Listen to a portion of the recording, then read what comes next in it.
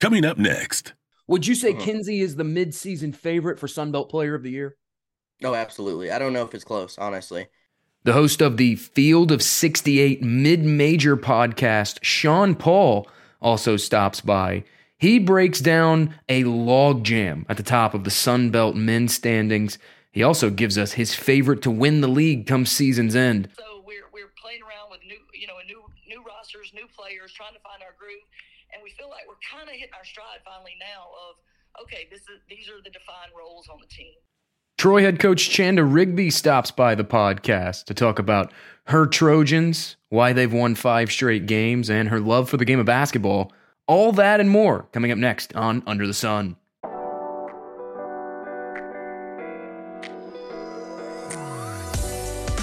This is the Under the Sun podcast, your home for news, analysis, and interviews from around Sunbelt men's and women's basketball. Now, here's your host, Jake Griffith. What is up, everybody?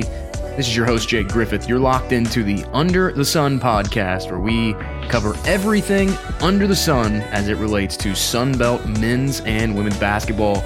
Episode 4 should be a good one. Really excited for it. And we're going to start this week on the women's side of things. One, as we approach the midway point of the year, the conference picture is starting to take more shape. We'll take a look at those conference standings. James Madison has really separated themselves from the pack. 6-0, 16-12 overall. They've won 13 straight games. That's the 5th longest win streak in the country. I wrote about this earlier this week in my weekly Sunbelt piece for Fansided's college sports coverage. What a masterful job that Sean O'Regan has done at the helm of this James Madison program. It's their best 6-game start to a conference season since 2017-2018. And right now the Dukes are led by Kiki Jefferson. Here's a stat for you. Only one player in the entire conference ranks top 10 in the league in points per game, rebounds per game, field goal percentage, assists, and assists to turnover ratio. That is Kiki Jefferson. She is the leader in the clubhouse for Player of the Year in the SBC. Right behind James Madison, Southern Miss and Troy. The Golden Eagles have won 2 straight. The Trojans have won 5 straight. After that, Texas State and Old Dominion at 4-2. And then here's where things get weird. Georgia Southern, Louisiana, Coastal, and App State, all with identical 3-3 records. We mentioned it a minute ago that the conference picture is starting to take shape now that we're at the midway point of the year. But the other thing starting to take shape is the postseason picture, and I love this time of year.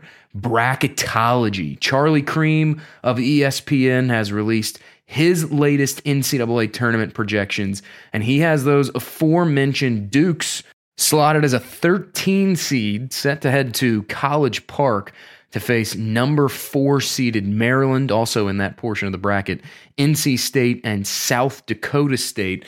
Charlie Cream has James Madison clinching the Sun Belt's automatic bid. Perhaps the one team standing in James Madison's way is the team who has won 5 of the last 7 Sun Belt titles, and that is the Troy Trojans. As mentioned a few moments ago, Troy has won 5 straight after dropping their conference opener against Southern Miss. And these Trojans have played a gauntlet in the non-conference. Went on the road to face UCLA at San Francisco, played BYU and Washington State on neutral sites, at Arkansas, a good Belmont team on the road before starting conference play. They've done it without Sunbelt preseason player of the year, Felmus Koranga, who has only played 4 games. In spite of that, Troy still paces the country in offensive rebounds and total rebounds per game. They're 31st in the nation in defensive rebounds, and a large part of that thanks to the Coastal Carolina transfer Janine Camp. Lots of size for the senior from Portsmouth, Virginia, 6'5", averaging 5.5 rebounds per game. Also, Amber Leggett, 8.8 boards per game. In fact, you look through this roster, Jamia Hollings with 6.8 rebounds. This is a team that places a lot of emphasis on controlling the glass. Another area that Chanda Rigby's group places emphasis on is the offensive side of things. Troy enters a Thursday night matchup with Marshall as the number 10 scoring offense in the entire country, averaging 82 points per game. That's second best in the conference, just behind Anita Howard's Georgia Southern Eagles. And of course, in episode 1, we heard from Anita Howard. We know how much emphasis they place on offense down at Statesboro. And that's a good segue because our next guest is the head coach of the Troy Trojans. The head coach of Troy women's basketball, Chanda Rigby, joins the podcast now. Coach, I appreciate you taking some time out of your day. We're getting into the dog days of the conference slate, so I know it's super busy. Yes, it is. Hello. It's great to be on here, and I would imagine people listening to your podcast are interested in some Sunbelt basketball. And so, again, I'm a passionate believer in what's going on in this conference, so I'm just glad to be a representative of that in Troy women's basketball today. So thanks for having me on. Well, glad to have you. And you talk about Troy women's basketball. That's where we'll start. You all have won 5 straight coming into a Thursday night matchup on the road at Marshall, one of the Sunbelt newcomers. During this win streak, Coach, I'm curious, what have you seen that's different about your team from maybe earlier on in the year? Well, we've had to have a complete shift. It's almost like we've had 2 different seasons. So, we made this really, really, really tough pre-conference schedule. I mean, 4 or 5 Power Fives or top-ranked teams. Really, really as tough as we could. And we were feeling really good about it. We felt like it was the next step in our program because we've won, 5 Sunbelt championships in the past 7 years, but we get to that NCAA tournament sometimes and we don't get past that game. So we were trying to build not only the experience of playing those Power 5 teams and things like that, but we were also trying to do all we can to get a better bid if we could ever be fortunate enough to make it back, to NCAA tournament. Mm-hmm. So we were trying to play a better schedule. And, we had some things shift, as all coaches do with injuries. We had the Sunbelt, all Sunbelt Player of the Year returning. And, she was just a great champion athlete. And, she had an injury, of course, unexpected and things. And so we went through that tough schedule preseason without her and without 2 key players. And took some losses and kept having to readjust and find a new rhythm. And then all of a sudden, we get into conference. And again, it feels like a different season because whereas we were using all of those as learning experiences, we're in a battle. We want to win this championship again. So every game is super important. And so yeah, we've adjusted with we played around with different rosters. We only had 4 players returning from the year before because of that COVID year. We had 8 super seniors on the team the year before, and so we're playing around with new rosters, new players, trying to find our groove, and we feel like we're kind of hitting our stride finally now. Of okay, these are the defined roles on the team, but it has taken us a while to do that. For you yourself, and you talk about this roster, for you yourself, you've spent time at the high school level, you've spent time at the junior college level, and now at the NCAA level. You have several junior college transfers on your team, and we were talking before we started recording, I do some JUCO broadcasting as well. There's great basketball played at the NJCAA level. Do you think the JUCO level gets enough credit for just how good the level of basketball is? With a certain few, it does. It's the same coaches I see recruiting in those gyms all the time. It's the same ones. But, it's been one of the biggest factors to my success at Troy is recruiting the junior college athlete. And I believe, I always tell people when I was young, I had brothers, we would get out in the yard and race and they would give me a head start because I was a girl. They would give me I would get that head start. And I believe at Troy, as my time as a Division I coach, I've had a head start in the Sunbelt Conference and against other Division I mid-major teams because I would go get the junior college player. And so if you come in and you have a 21-year-old junior and she keeps coming in and playing against a team maybe that starts out with, freshmen and she's playing against an 18, 19-year-old, I mean, you're probably going to have an advantage because a lot of the high school players if they are good enough to compete against those college players that have been playing for 2 years, a lot of those players are going to go straight from high school to high major teams. Mm-hmm. They might not be coming, to Troy first if they also have an opportunity to go to a Power 5 school. So, I feel like I've had a head start with recruiting junior college players. They're more experienced. They're battle tested. You're not going to deal with anything that you might normally deal with a high school player. Right. They've understand the rigor. They understand the rigor. They understand being away. The homesickness is over. So, I'm thankful for the junior college schools for letting me recruit in their gyms because it's given me a big head start, I believe. You talked about Troy, 5 Sun Belt championships in 7 years. It's been a total program restoration since you got there. I was listening to a podcast you were on recently talking about how back when it was the RPI ranking, Troy was right around that second, third to last. And now, like you mentioned, pursuing Sun Belt championships, going to the NCAA tournament. For you, what has this journey at Troy been like, bringing it from where you started to where you're at now? Yeah, it's a huge blessing. That's a pretty big turnaround from being second or third last in the nation to being blessed to win these 5 championships here. And there were a lot of question marks on me because I had no Division I experience. I didn't play at the Division I level.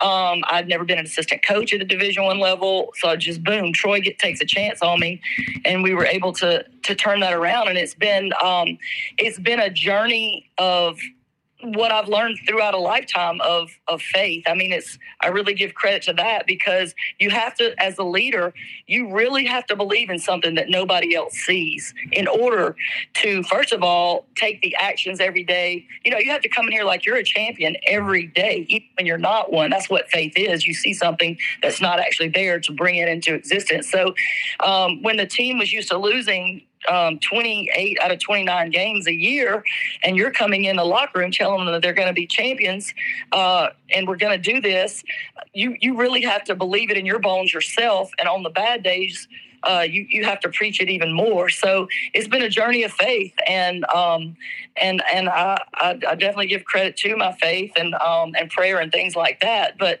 also couldn't have done it without my staff. I have a longtime staff that's been with me for a very long time. Coach Jennifer Graff played for me. She's my associate head coach. I was her high school coach. We won a Louisiana State championship together. And anyway, I absolutely could not do this without her. She is the brains behind all this and the one that keeps, kind of an OCD schedule and keeps us on schedule. Coach Courtney Simmons has been with me all but 1 year that I've been here at Troy, and she's been the recruiting coordinator, guards coach. There would be such a deficit in this program without her and what she brings to the table. And then I do have one new coach, Chelsea Dungy, who's in her own right a star. She led all of the SEC men and women's in scoring there at Arkansas a few years ago and was a first-round draft pick for the Dallas Wings, and we picked her up this year as a coach. So my staff, my faith, and then the opportunity that Troy University gave me to come here, I would say that all that's played a part in the turnaround. For those that may not be familiar with Troy, the community, the fan base, what's it like being part of the Troy Trojan sort of athletic community?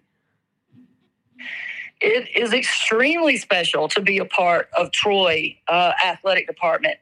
I know this sounds like a stereotype. I know a cliche maybe, but this place is so family oriented. It's so family oriented. I think we're the second smallest town that plays FBS football. We're the second smallest town, kind of in there with some of the big dogs, But so that has challenges. And as far as recruiting, you have to find the right fit. You have to find the right coaches and to be here and thrive in a small town. But it's so perfect for me because my husband's a football coach. I'm a basketball coach. So a big part of our family, it is people we work with on a day basis. Our players and the staffs we work around. So it is so great if you're going to spend this many hours doing it, that it is such a family oriented experience. And our Chancellor Jack Hawkins Jr., the smartest guy I've ever met, he really screens the coaches and the staffs here. He always has the final interview with them. I remember mine, to go in. I think he really just make sure. I think he knows the athletic director is going to pick somebody who can coach the sport, what they're hiring for, but he makes sure it's a family person. It's going to be somebody that fits in with the Troy fit. And then I think he loves us to all have that underdog spirit. We all at Troy are fighting to do big things. Our hashtag on our team is "We Do Impossible."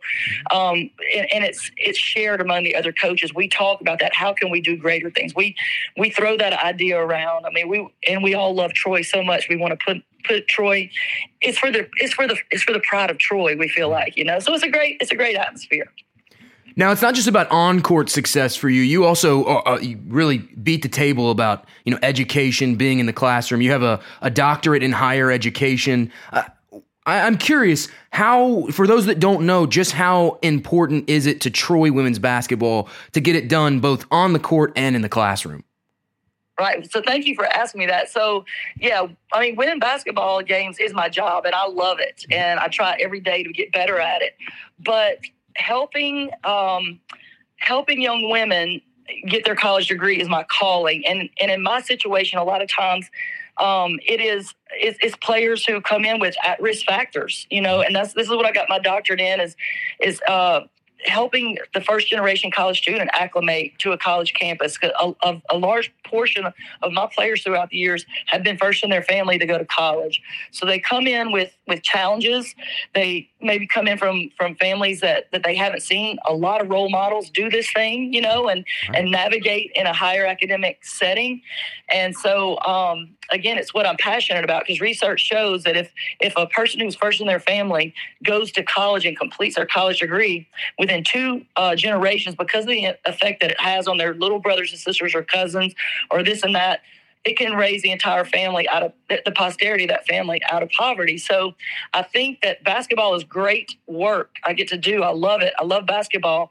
But the work we're doing in helping first generation or at-risk student athletes acclimate to the college climate and environment, and helping them be successful with 100% graduation rate, that is the important work. And that's my life work. And that's, I hope to be coaching basketball for a long time, but when it's over and I have time, that's what I want to dedicate the next part of my life to is, helping, maybe writing or speaking, and helping other people understand the importance of going the extra mile and helping those students be as comfortable as they can on a college campus and feel that they're going to be huge successes, and setting them up for success.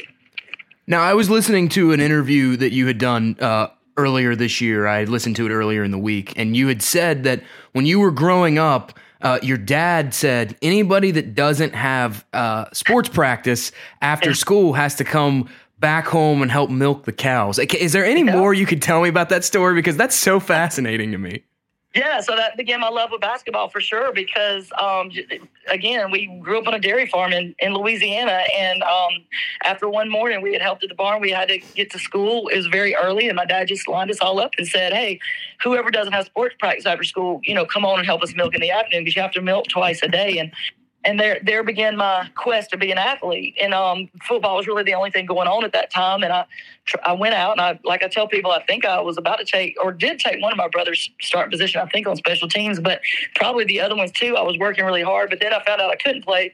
Principal said I couldn't play. I was a girl, so I found basketball, and I found out a way to make it a year-round sport, and therefore there's where my love of being an athlete began, right there. And I just did it all the time. I became good enough that I did get a scholarship to go play at Louisiana College there in Louisiana, small school, but it was a great opportunity, and that started me on my way to getting a college degree. And that's not something that was decided that I was going to do, but I'm thankful that basketball started my course to that. You talk a lot about Louisiana. I'm going to put you on the spot. Does Louisiana have the best food in America? Absolutely. Yes, that is for sure. Coach Gary Broadhead and his team was just in town, and then Brooks Donald Williams from ULM and Coach Broadhead from ULL, they were just in town, and I always ask them and their staff what they've been eating lately, because it's definitely good food back in Louisiana. Listen, every trip I've taken down there, my dad used to do some stuff during the summers in Louisiana for his job. Every trip I've taken down there, the food is immaculate. I always tell people, I'm not from there, but Louisiana has the best food in America. No doubt. No doubt. In terms of this season, kind of circling back to the year, you all rank 8th nationally in free throw attempts per game. How crucial is getting to the free throw line to your team's success? Well, so we try to always shoot for the moon. We say shoot for the moon. If you miss, you're going to land among some stars. So the whole thing we do here is set really high goals. And if we fall a little bit short of them, we're still up really high above somebody who just set an average goal. So we strive to score 120 points a game. We practice for it every day. We put 5 minutes on the clock. We say you have to score 15 points in 5 minutes. So if you do the math, once you're scoring 15 points in 5 minutes, if you did that for 40 minutes, that's 120 points. And that's the pace we like to play at. We strive to play for. And then, so getting fouled a lot it comes along with that territory. We're also number 1 in the nation, I believe today. I haven't checked it today, but in rebounding and offensive. Those things, again, it's not like I just set out to say, hey, I want to be in the top 10 in free throws and I want to lead the nation in rebounding. But those come along with that. When you play and you try to get that many shots up, we're striving to shoot the ball 100 times. And again, we don't reach that goal. Very seldom do we reach that goal, but we strive for it every day. So, we're actually not great shooters. If you look at our shooting percentage, not just this year, but throughout my time at Troy, we haven't really beat anybody with our shooting percentage, but we shoot it so many more times. And when we get to the free throw line, we understand that's another way to get to 120 points. You've got to score when the clock is stopped, when you're on that free throw line. So we get a lot of free throws because we play so fast and offensively aggressive. And then we try to really value those opportunities because we're not just striving to have more points than the other team at the end of the game. We're trying to score 120 points every night. Troy, right now, second since Sunbelt play began in scoring offense, averaging just shy of 83 points per game. Top 10 nationally on the season. Actually, number 13th in scoring offense, second best in the Sunbelt overall. Talking about the Sunbelt sort of at-large, Coach, obviously realignment is something that everyone has focused on a lot. New look Sunbelt. From your perspective, what have these newcomers brought to the league? Oh, my goodness. I think they've just improved our league so much already. We haven't even been through, a full cycle. But just coming into the league, first of all, there's so much history with Old Dominion basketball. There's so much. Joy Lee McNillis at Southern Miss, I believe she's regarded as one of the best in the business. Just so many positives about them coming into the conference. It shakes things up within the coaches that are already here. Iron sharpens iron. And there's 4 good coaches coming in here with different styles that we've had to play before, and it'll make you go back to the drawing board. Okay, I haven't played Joy Lee McNillis before, or I haven't played Marshall before, but look how they do things, and let me figure out how I'm gonna to counteract that and beat that, and it's just been a tremendous contribution with the 4 new teams in the conference. Before I let you go, Coach, you have 5 players this year, averaging double figures scoring, and you talked a lot just a minute ago about the importance of scoring offense. When you have that many players averaging in double figures, how valuable is that depth that you can sort of throw at teams? Yeah, so it's it's a lot of people just say it's hard to scout our team. I would say that this year JMU is very they might be beating me by a game right there at that, because they're very hard to scout. They have so many that they can throw at you, but it's that same kind of philosophy. Just most coaches, I've heard them talk about maybe they'll get their first 8 as far as on their recruiting board, or if they have a roster coming back, they look at it and they know, okay, these first 8 will be playing a lot for us. But we try to only sign people that potentially could be all conference, all of them. Like, we would potentially just have 15 players that if it worked out and they could stay focused, that we believe they have what it takes to be all conference, because we kind of platoon players in. Like, I looked around I don't even do my substitutions. Coach Graff substitutes our post players and Coach Courtney Simmons substitutes our guards. But I looked in and they had literally, put 5 for 5 in, and that's not unusual, but I just remember that moment we're thinking, hey, this is unusual. I haven't had anybody do that against us all year. But it's just important. It's tough to scout. but also it's just that next man up mentality. I think it helps. I think it's for the good of our players as well, because if you just have one star on the team or one star in that position, if human nature sets in one day and they're not feeling it, and they want to just not be their best, well then, hey, they're not the starter anymore because we got somebody coming in to take your job. But isn't that like that in life? Like, I can't say, you know what, I'm tired of the grind of this. I think I just want to go, read a book today or go play golf or do something. Hey, somebody else will be in my spot in a second. I have to stay sharp every day. I have to be my best every day. And having that deep roster, it keeps the players accountable. Not only is it good for causing distractions with the other coaches when they're trying to scout your team, it's a harder scout, but it also keeps our players sharp and keeps them their best and accountable every day. That is Troy's Chanda Rigby. Coach, thank you so much for joining the podcast. I appreciate the time, and I really look forward to seeing you in Pensacola come season's end. I really hope so, and I'm so thankful for the Sun Belt Conference of just putting on such a quality tournament there. We're all looking forward to it. Couldn't be in a better place. Pensacola is wonderful. We're looking forward to that, and I really look forward to seeing you there, and thank you for giving me this opportunity today.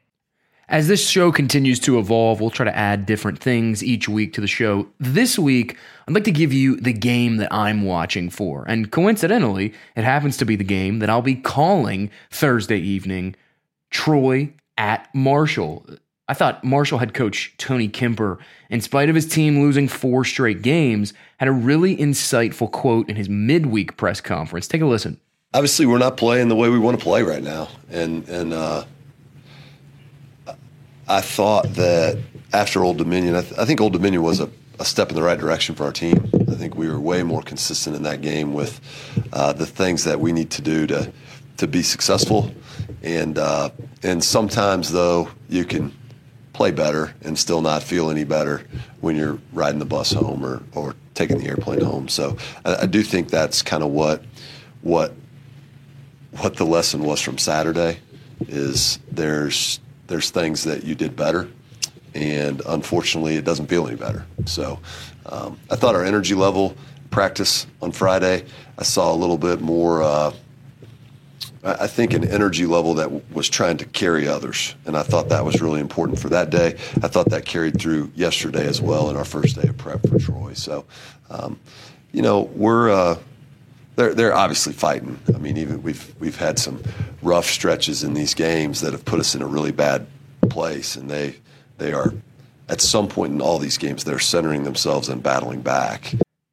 Kemper's Thundering Herd are more of a defensive-minded bunch. They're not going to blow you away with the offense. In fact, Marshall averages just 65 points per game. It's the Herd's defense that has really been impressive this year, just allowing 59.2 on the season. That'll be an interesting juxtaposition against a Troy offense. Like we heard Chanda Rigby talk about, they want to play fast. She puts a lot of emphasis on scoring. So we'll see, can Marshall's defense slow Troy down, or will the Trojans, who, yes, they've played some high-level competition on the road, but they're 4-4, haven't fared exactly well away from home. We'll see if Troy can sort of assert their game plan, assert their dominance, so to speak, and dictate the tempo of Thursday night's game. Before we wrap things up on the women's side of the Sun Belt, it's time once again for the Her Hoop Stats Stat of the Pod, brought to us by our friends over at Her Hoop Stats. I'm going to sound like a broken record at this point. 4 episodes in, I beat this drum every single week. But Her Hoop Stats is a great asset for anyone looking to cover the women's game at a deeper level. Her Hoop Stats was founded in 2017. They cover everything from the WNBA to college basketball. You can break things down by teams or players. That's herhoopstats.com. They have free options. They have subscription-based options. You can also follow them on Twitter at herhoopstats. This week's stat of the pod is not so much a stat, but more of a tip of the cap, because each year, Her Hoop Stats awards the Becky Hammon Mid-Major Player of the Year Award. Also, around the midway point of the year, they come out with the mid-season watch list, and the new watch list is here, featuring the aforementioned Kiki Jefferson. 18 points per game, 8.4 rebounds per game, 3.5 assists per game.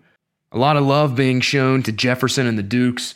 The Becky Hammon Mid-Major Player of the Year award was first awarded in 2020. Sierra Duffy from South Dakota was the inaugural winner. Last year, Kirsten Bell won the award and won it in 2021. Let's go ahead and jump over to the men's side now of the Sun Belt Conference. And our next guest, well, let's just say he's a pretty big fan of the SBC and men's hoops. We're joined now by Sean Paul. He's a basketball writer for the Mountain West Wire. He also is a host for the Field of 68, the mid-major show. Sean, I appreciate you taking the time to jump on here and talk about Sun Belt basketball. Hey, I love Sun Belt basketball. I love this Sun Belt podcast you got going on over here. So I'm very honored to join and talk about a very interesting conference. It's always entertaining, but it's definitely entertaining this season. Yeah, and that's a good place to start because obviously in the offseason, the Sun Belt, they realigned, they added Marshall, Southern Miss, Old Dominion from Conference USA, a James Madison team from the Colonial, and that's paid immediate dividends. What's impressed you the most about these four newcomers and how they've elevated the league? I mean, we could just start off with Marshall. They brought in the best player in the conference this season. That's Tavion Kinsey. He's a runaway favorite for Conference Player of the Year. Last year, he kind of struggled a little bit. He was really good 2 years ago, then kind of came back down to earth last year, but he dealt with some injuries and was off the court a little bit. But this year he's been really good. He's, limited his three-point shooting because that's not the strength of his game. He's just one of the more athletic, if not the most athletic player in college basketball. I feel like he's really amped up his defense. Sometimes I feel like it was never a skill issue defensively. I felt like it was more of an effort issue at times the past couple of years, because when you have that kind of athleticism, you should be able to stay with anybody, but he would get beat sometimes by less athletic guards, and that could usually be an effort issue. Tavion Kinsey has really fixed that this season, and Marshall's defense has been really solid. They're a top 100 defensive team in KenPom compared to being a pretty terrible 258th ranked defense last year. They were one of the more disappointing teams in college basketball last year in the mid-major ranks. They went 12-21. They're 15-4 right now. They have a couple head-scratching losses, like against Georgia Southern. That's a game they probably should have won. They're better than Georgia Southern. And then against UNC Greensboro, who turns out to be a fairly solid opponent. Queens during their first D1 game, coming over from the D2 level. They're a pretty solid team. But I think Marshall is the favorite in this conference right now because of Kinsey, because of Andrew Taylor, and because of two guys that are newcomers. Micah Hanlockton has been awesome this year. 7-footer. He's been really good. And then you have Camden Kerfman, who I loved watching at BMI. He was exactly the missing ingredient for this Marshall team. Just a guy who's going to light it up from outside. He's not afraid to let it fly, and he can shoot 40%. He can shoot 15 threes in a game, and he can lead you to a victory. You talk about Marshall, the turnaround from last year, and when you talk about the win improvement, right now it's just only a +3 win improvement. But on the court, there's so much more impressive. For people that may not understand just how big of a turnaround this is, what just is, I know you went into it a little bit there, but what is so different about this Marshall team? They have a little more size with Hanlockton inside last year. There's a lot of Obina and Achilla Killen inside, and I think he's a really solid player. He's 6'8", but he's a little lanky. He's not quite the physically imposing force that Hanlockton is. And I think he's just made such a big difference, blocking close to 3 shots per game. He's eating up the defensive rebounds, 11 rebounds per game. He had a 19-rebound game against Coastal Carolina, along with 5 blocks. Just 19, 19, and 5 is just such a pretty aesthetically pleasing stat line from a 7'1" big man. And then just shooting last year, they were absolutely terrible shooting-wise. And when you add a guy like Camden Kerfman, who that's his specialty. They needed a guy like Kerfman who's just going to shoot the ball and not do anything else particularly well, but that's his specialty. They needed a guy like that, and I give credit to the staff for going and finding a guy like that and come over and just light it up from outside. Last year, their best shooter was probably Andrew Taylor at 34% from outside.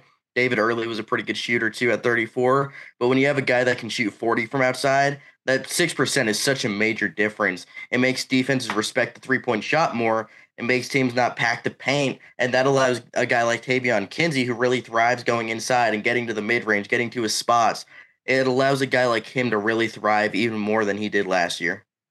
Speaking of big turnaround, Southern Miss was a 7-win team a season ago, and Jay Ladner and his bunch, they've really turned things around. They have fallen off a little bit, suffered that big loss on national TV against Marshall, fell to Louisiana. But I'm curious, John, how much staying power does this Southern Miss team have to be there toward the top?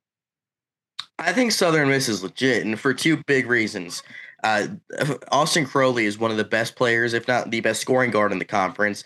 And then Felipe Haase is just such a steady player. He's a great pick and pop threat, 6'9", 240, shooting close to 44% from outside. He's just as steady as they come. And you talk about Jay Ladner. It's been a struggle over there in the Conference USA over the past couple seasons for Southern Miss. They won 9 games 3 years ago. They won 8 games 2 years ago, and they won 7 games last year. Going over to a new conference, this was probably Jay Ladner's last year in Hattiesburg, Mississippi, if he wasn't able to get them on a winning trajectory. And what has he done? He's gotten them on a winning trajectory. He made good additions from the portal. Maybe some of it was addition by subtraction because they lost most of their team from last year, and they had way more talent than a 7-win team, but sometimes the pieces just don't fit well. Obviously not in the same conference, but you look at a Nevada team in the Mountain West, they were probably the most talented, if not the second most talented team in that conference last year, and they lost their 3 best players, all at high major schools. Now we're going to be NCAA tournament teams, 2 guys at Arizona State and 1 at Oklahoma. And, they went to different places, and it's made Nevada better. Sometimes just losing guys and replacing them can make a team better chemistry-wise. Sometimes the pieces just don't fit. But what I love about the Southern Miss team is the way they play defensively. They're going to get up in your face. They're going to force some turnovers. They're going to make your life difficult. I just really like what they do. And the duo of Crowley and Haase is just so fun to watch. And they really haven't had a ton of Naftali Alvarez this year. He's only played 1 game. He was the guy that was their starting point guard in the first game of the season. He hasn't played since. I don't know when he's coming back, if he's coming back, but if he does around conference tournament time, that's just another big addition for a ball handler in Southern Miss's backcourt. Louisiana, the preseason favorites. Last year, they kind of snuck up on everybody. An 8 seed made it to the championship game, lowest seeded team to do so. This year, Jordan Brown, the Arizona transfer, and the Raging Cajuns, they're not going to sneak up on anybody. No. They did have a slow start, started 0-2, but they've righted the ship as of late, now 4-2. Do you think Louisiana has what it takes to make the breakthrough this year and get to the NCAA tournament? Well, I could see it because Jordan Brown's just such a dominating force. And if you remember last year, I had Louisiana as, 1 or 2 in the conference in the preseason. They just did not live up to expectations at all. Jordan Brown was hurt a little bit. Theo Akubo's hurt quite a bit, and they never really got on the court together. But at the same time, playing 2 more stationary bigs in the year 2022 last year, it just isn't the formula many teams use, and I think we saw that. A little bit of addition by subtraction there because now you have Jordan Brown just able to do what he wants in the paint. You have shooters around him like Kentrell Garrett, who's shooting 45% from outside. You have Greg Williams, who's had a really good season, the former St. John's transfer. Jalen Dalcourt's really shooting the ball well. And Thamus Folks is such a speedy guard that can get in the paint, attract defenders, and dump it off to shooters or Jordan Brown inside. They have a great offense. Their defense leaves a lot to be desired. So I think when it comes down to it, they're kind of similar to Marshall of last year. They play a little slower, but their defense is just brutal. I don't think their defense is good enough to allow them to make the NCAA tournament. Can they win a couple games in the conference tournament, maybe get to the championship? Yes, but I think against a team like Marshall, that's just a terrible matchup for them because you have Handlockton that can defend a guy like Jordan Brown, and then Marshall's defense could probably lock up Louisiana's perimeter a little bit, and they have no chances of stopping Marshall in a full court game. So I think that Marshall would just beat them. I think a team like Southern Miss would beat them. A team like James Madison, depending on the day, we know how Jekyll and Hyde they can be at times this season. On a good day, they could beat them. Louisiana's up and down. Their defense is just too concerning, though. Louisiana, the Raging Cajuns, right now, second highest scoring team in the Sun Belt during league play, 25th scoring offense in the country. Sean Paul on the Under the Sun podcast talking about Sun Belt basketball. And Sean, you just mentioned James Madison. I had the call of the Marshall JMU game a couple weeks ago in Huntington. That was a great victory for Mark Byington's bunch. They were unable to follow up on that, though. 3 straight losses, 9 for 57 combined from three-point land. But then against South Alabama, they got back off the schneid, 11 for 20. What does James Madison need to do to be more consistent as a team and maybe vie for that Sun Belt crown? It just comes down to making perimeter shots for them, honestly, because they don't have a go-to guy. They have a bunch of guys that can be their leading scorer on any given night. Some nights it's be Terrence Edwards. Some nights it's going to be Takal Molson. Could be Vado Morse on some days. And some days it'll be Noah Friedel. But I think the days that Noah Friedel is hitting 3, 4, 5 threes is when James Madison is at its most dangerous, because you look at their 3-game losing streak, they just couldn't buy a bucket from outside. Against a pretty bad Texas State team, they went 4 of 12. They didn't attempt a lot of threes. Texas State did a good job pushing them off the line. Against App State, they went 4 of 26 against a really lengthy and athletic App State team from outside. And then against South Alabama, they went 3 for 19 from 3. And Noah Friedel was really bad from outside in all of those games. But you look at James Madison's recent win over Georgia Southern, and Georgia Southern, that's proven to be a little difficult to beat. I mean, they've got App State a couple last week. They got Marshall already. So they've been a little dangerous in this conference as a lower ranked team. That has proven to be a bit difficult. But Noah Friedel scored 20 points and went 6 for 8 from outside. He's a guy that averaged close to 20 points a game at South Dakota State a couple of years ago. They need him to be that go-to guy, a guy that's going to shoot 40% from 3 if James Madison is able to win this conference, because they're really good defensively. They just need that go-to shooter, and that's Noah Friedel. Right now, the top of the Sun Belt Conference standings, it's an absolute logjam. Marshall, Southern Miss, Louisiana, Troy, Georgia Southern, and ULM, all with 4-2 records. Now, you mentioned Georgia Southern, Troy, and ULM hanging around there as well. All 3 of those teams in the preseason poll really weren't projected to finish high, and obviously Southern Miss included, picked to finish 14th.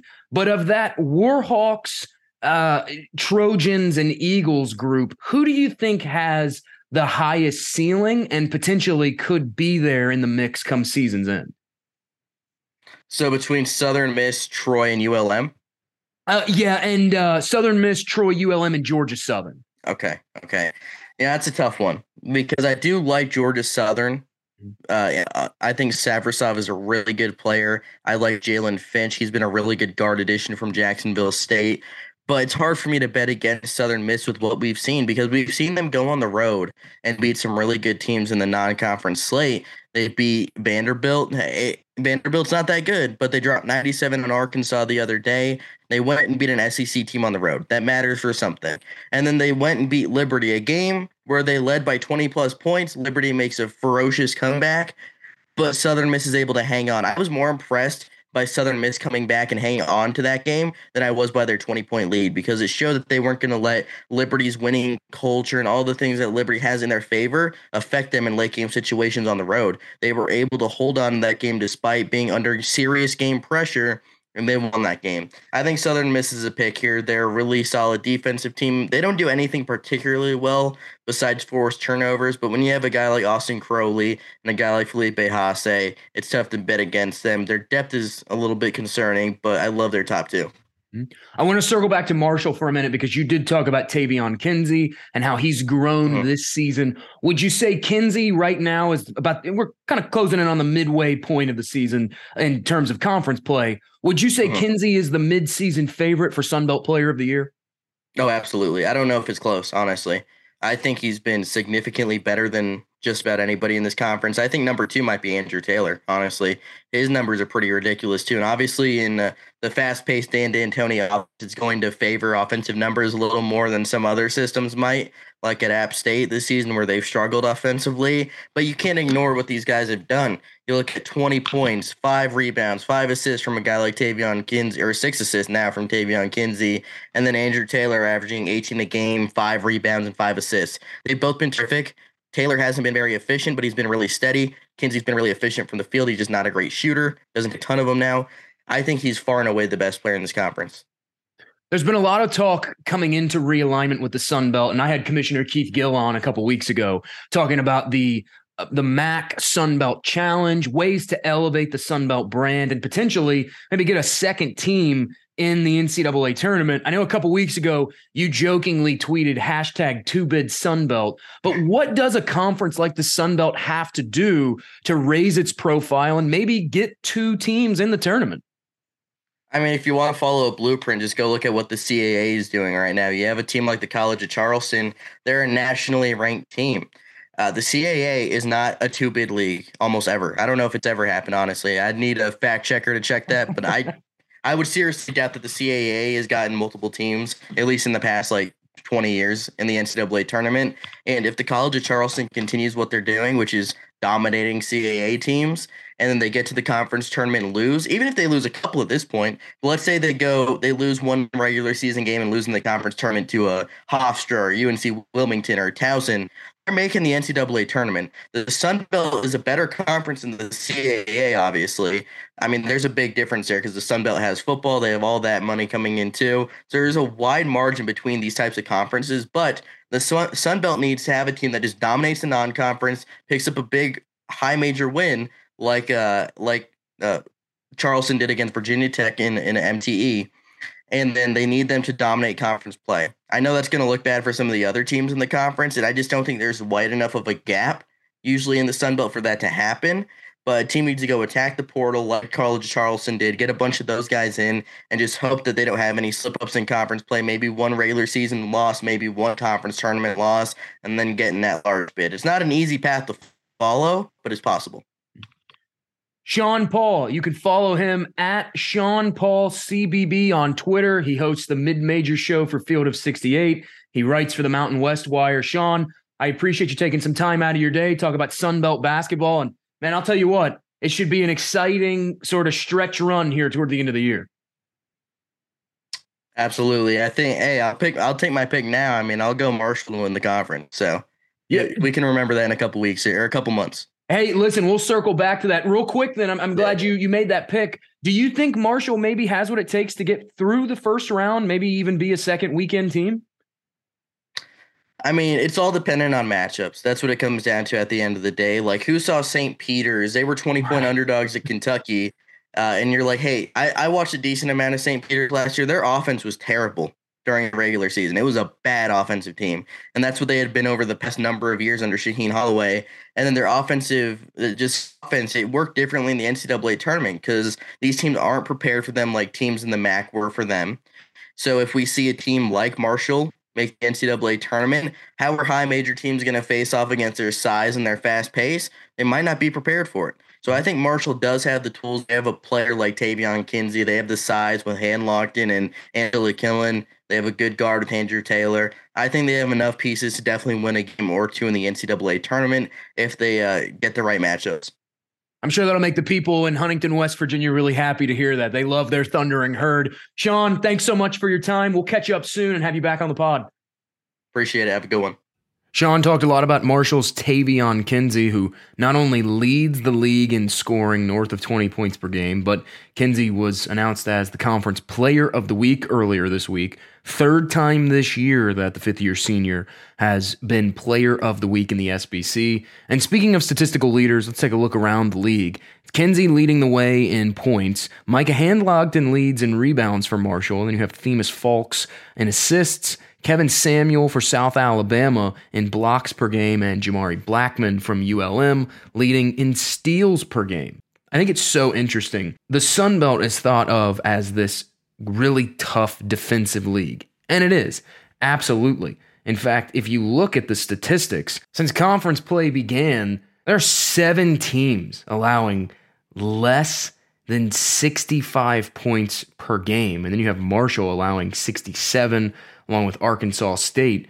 In fact, only 2 Sun Belt teams allow north of 70. That's Louisiana and Coastal Carolina. But it's so interesting because, yes, while defense seems to be the Sun Belt's calling card, the Sun Belt is right now home to 3 of the top 25 scoring offenses in the country. James Madison, who cooled off a little bit during that 3-game losing streak. Then you have Marshall and Louisiana in that order, 6, 18, and number 25, respectively. Louisiana and the Ragin' Cajuns, they can score, and look out. I talked to Sean about it during our chat a couple minutes ago. Louisiana, preseason favorites, dropped their first 2. They've now won 4 straight, so they're back in the conversation about a team that could make a tournament run, like Sean talked about. Their defense, though, leaves a lot to be desired. They allowed South Alabama to shoot almost 60% from the field. It was a win for Louisiana, but still, that doesn't bode well down the stretch against some more potent offenses than the Jaguars.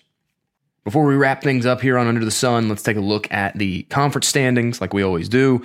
Marshall, Southern Miss, Louisiana, Troy, Georgia Southern, and ULM all at the top at 4-2. Then you have JMU, App State, Texas State at 3-3. ODU, Georgia State, Coastal, and South Alabama at 2-4. The Red Wolves of Arkansas State, the outlier there at the basement of the Sun Belt, just a 1-5 record. As always, we'd like to thank all of our guests for jumping on the podcast. Thanks to Chanda Rigby, thanks to Sean Paul, and thank you for tuning in. A reminder that you can catch new episodes of the Under the Sun podcast weekly, and in addition to podcasting, I have now joined the Fan-Sided Network as a contributor, a college basketball contributor. Each week, I'll write a weekly Sunbelt column, which I alluded to there at the beginning, called the Sunbelt Slant. So in between podcasts, if you're just itching for some Sunbelt news, be sure to check out my Twitter at JakeGriffithPXP for the latest weekly Sunbelt Slant column through Fan-Sided. That music track means it's time to go. We'll see you next week here. Thanks for listening to the Under the Sun podcast. Thanks for listening to this week's episode of Under the Sun.